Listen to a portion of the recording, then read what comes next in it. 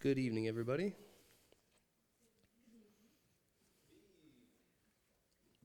I'm going to wait for everyone to say good evening back.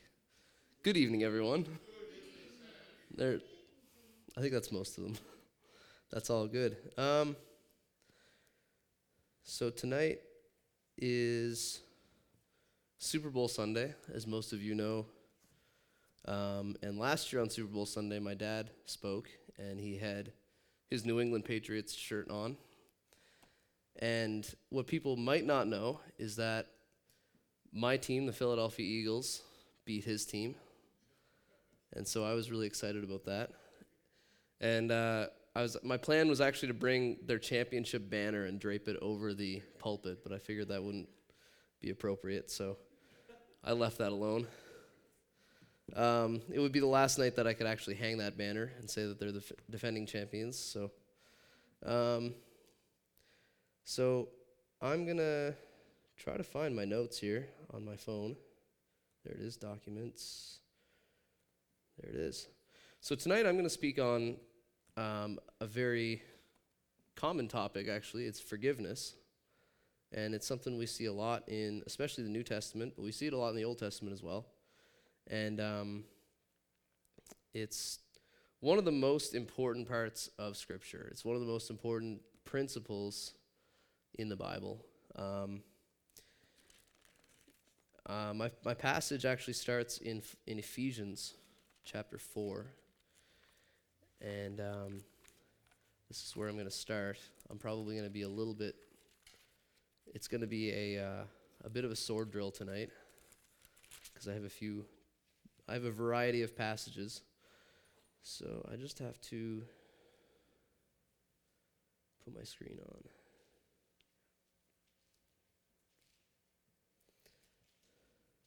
So if we can turn to Ephesians chapter 4 and verse 32. So for those of us who have done the ACPAN marriage counseling, we are familiar with this verse. And for those of you who are at Mary and Nick's wedding, this verse was spoken about at their wedding by Mr. ACPAN.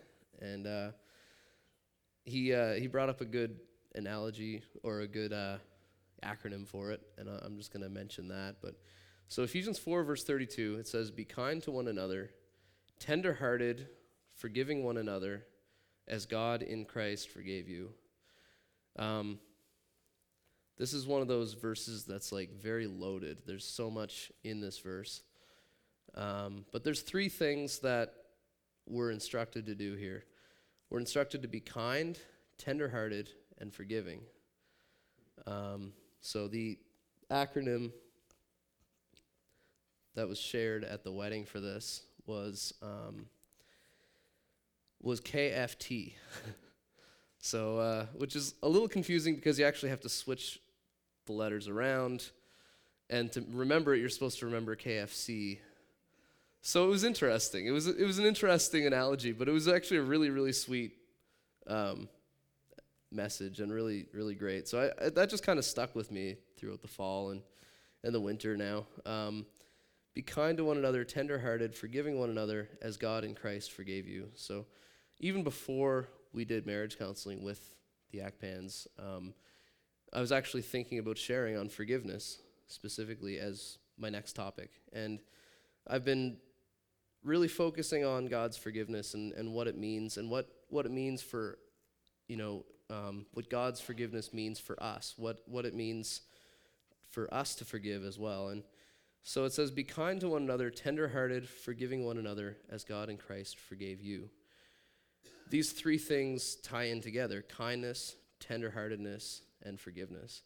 They all tie in together. The first two, kindness and tender-heartedness, are both qualities. They're both basically adjectives. They're something that you use to describe someone. So I looked up the Webster's definition of kindness. It says friendly, generous, and considerate.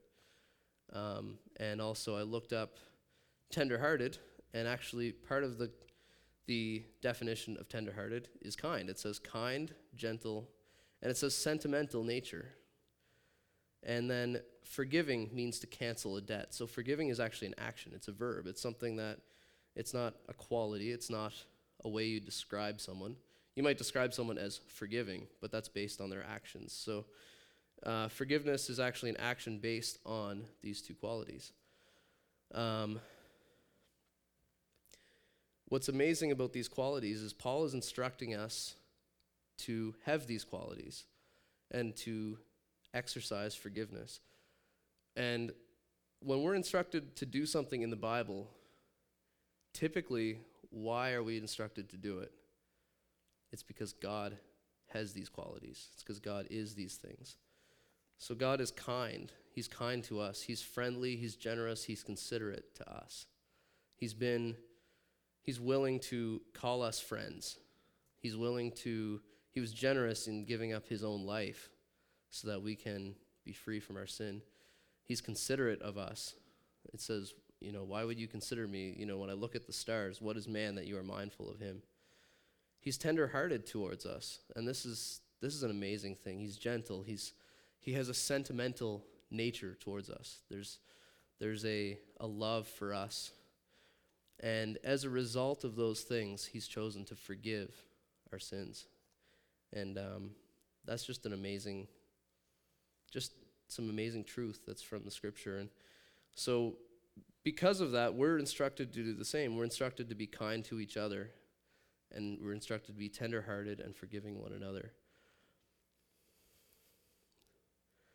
So I want to focus on, for the first part of this, God canceling the debt of our sin. What does that mean? Like, God forgiving us. I want to look at that. And I think I want to turn to Luke chapter 15. It's a very familiar parable that Jesus spoke. It's the parable of the prodigal son. And I want to go to I'm in the wrong one. I kind of want to go to the end of Luke 15. And we're all familiar with the prodigal son. It's a very familiar passage. I'm gonna read. I'm gonna summarize it. So there's this man who had two sons.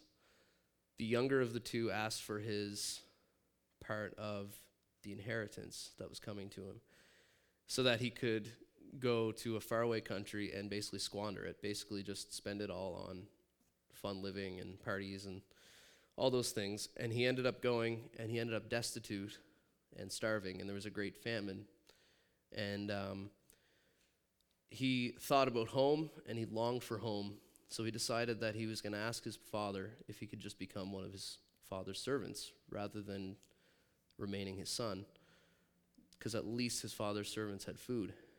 And so he decided he was going to make the journey back. When he came back, his father ran to him and embraced him, and they had a big feast for him. And his father was showing his kindness, tenderheartedness, and forgiveness to this son. A few notes that I wanted to bring up. I just wanted to summarize that because it is a long passage. But a few notes I wanted to bring up about that is that the father never brings up anything to do with the son's sins. It's almost as if it never happened, because the son comes to him with a broken and contrite heart. The son already knows where he stands. The son already knows what's wrong. Before the son can even confess his sin or his sin, then the father has already forgiven him. The father is already, he even interrupts him and says, "No, bring the best robe, bring a ring to put on his finger, and let's have a celebration." And this is God's point of view of us when we come to him. His desire is to forgive us of our sins if we come to him with a broken and contrite heart, and if we truly acknowledge the sin that we have. Then God is more than willing to forgive us. He's very quick to forgive, and that's just kind of something that struck me about this passage as I was reading it, and as I was kind of thinking about God's forgiveness. It's amazing how Sometimes we think that God is up there with a lightning bolt just ready to strike us dead at any moment if we veer to the left or right. And God is holy, absolutely. There's no question there. But it's just amazing the quickness that he, he's ready to forgive. He's always faithful to do that. The entire gospel rests on the principle of God's forgiveness. If there is no desire in God's heart to forgive our sins, then we're completely hopeless. We're completely, utterly hopeless. I want to turn to Titus. Titus chapter 3.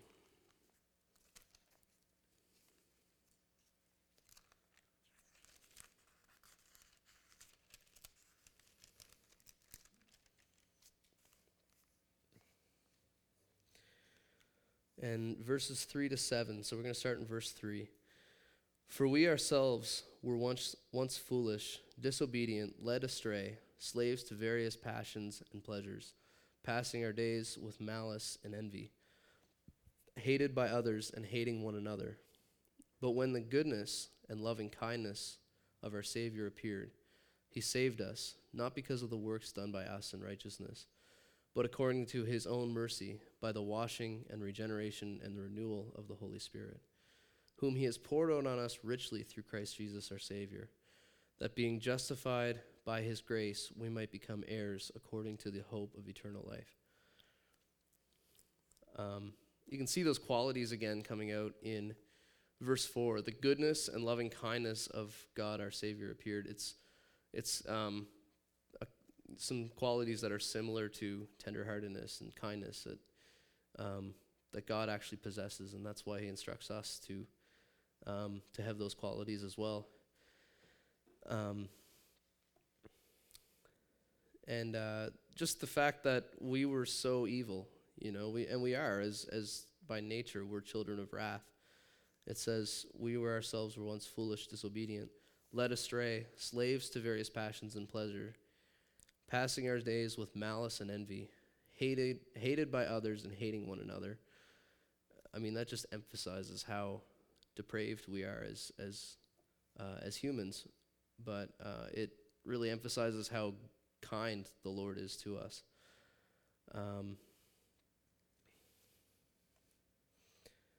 So I also want to point out as well that good works come after forgiveness. Forgiveness comes first, and then good works. And this is something that, as Christians, who've grown up here, we're familiar with this principle that we're saved through faith unto good works, not saved by our good works. And actually, Nick shared this, that sanctification and justification are inseparable things. And so when we are forgiven, we are not just instructed, but naturally, because we're forgiven by God, he is going to produce fruit in our lives. He will produce good works in our lives. And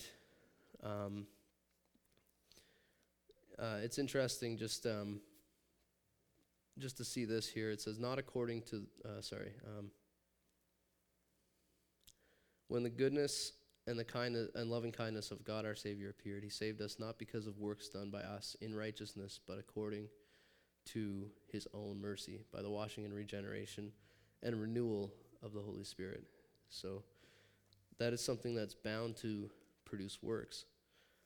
When you look at a passage like Isaiah 6, you don't need to turn there. I'll just quickly, once again, I'll summarize it. Isaiah this is when he's called by God into becoming a prophet. And it says in Isaiah 6, verses 1 to 6, he says, in the year that King Uzziah died, I saw the Lord seated upon a throne, high and lifted up, and the train of his robe filled the temple. He shares about heaven. He shares about what he saw in heaven. Um, I'm just gonna look at verse 6. It says, "One of the seraphim flew to me, having in his hand a burning coal that he had taken with tongs from the altar. And he touched my mouth, and he said, 'Behold, this has touched your lips. Your guilt is taken away, and your sin atoned for.'" This is when Isaiah was he was called by God to prophesy to Israel. But that could not happen until his sins were atoned for, until he was, and this is kind of representing that, the fact that, if we want to serve the living King, we must be right with him first. We need to be forgiven. And not the other way around. We don't serve him to try to gain his favor and try to receive forgiveness from him that way.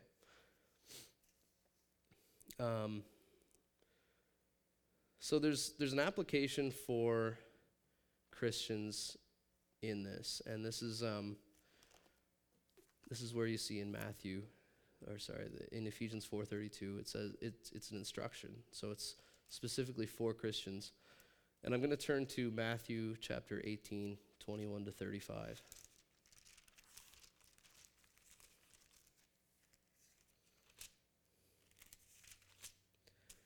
This is a part of Scripture where Peter asks Jesus, "How many times do I need to forgive my brother?"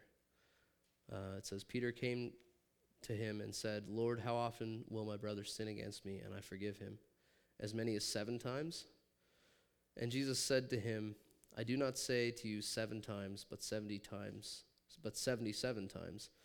Now, of course, Jesus is basically saying, his forgiveness is eternal. And so he instructs us to forgive eternally, not just 77 times and then we stop. But his point was that even 7 times is not enough. He says, "Therefore, the kingdom of heaven may be compared to a king who wished to settle accounts with his servants. And when he began to settle, one was brought to him who owed him 10,000 talents. And since he could not pay this, his master ordered him to be sold with his wife and children and all that he had, and payment to be made.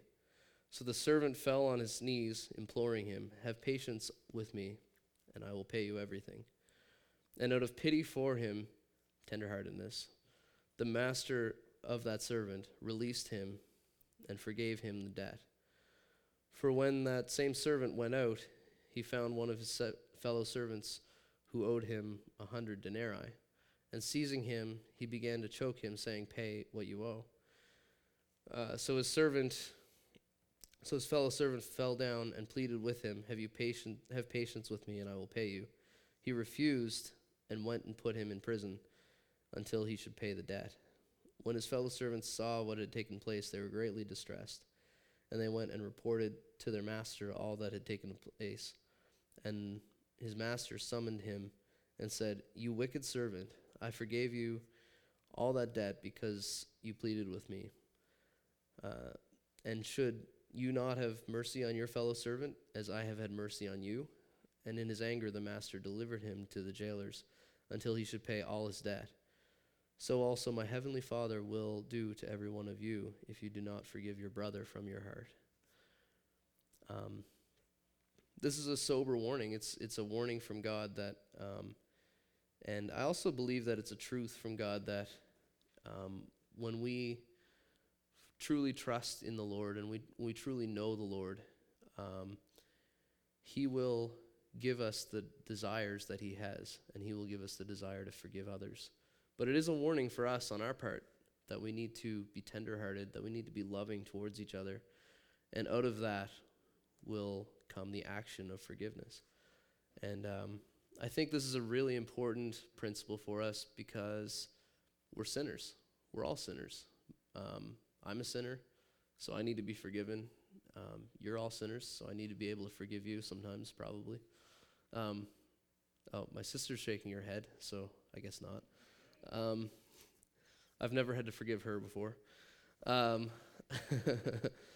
Um, it's just a really, really important principle as Christians, and there are so many times, or so many situations that can start off very small and end up huge because of a lack of forgiveness over one small thing. I've heard of churches split over, I'll be honest, over car jacks.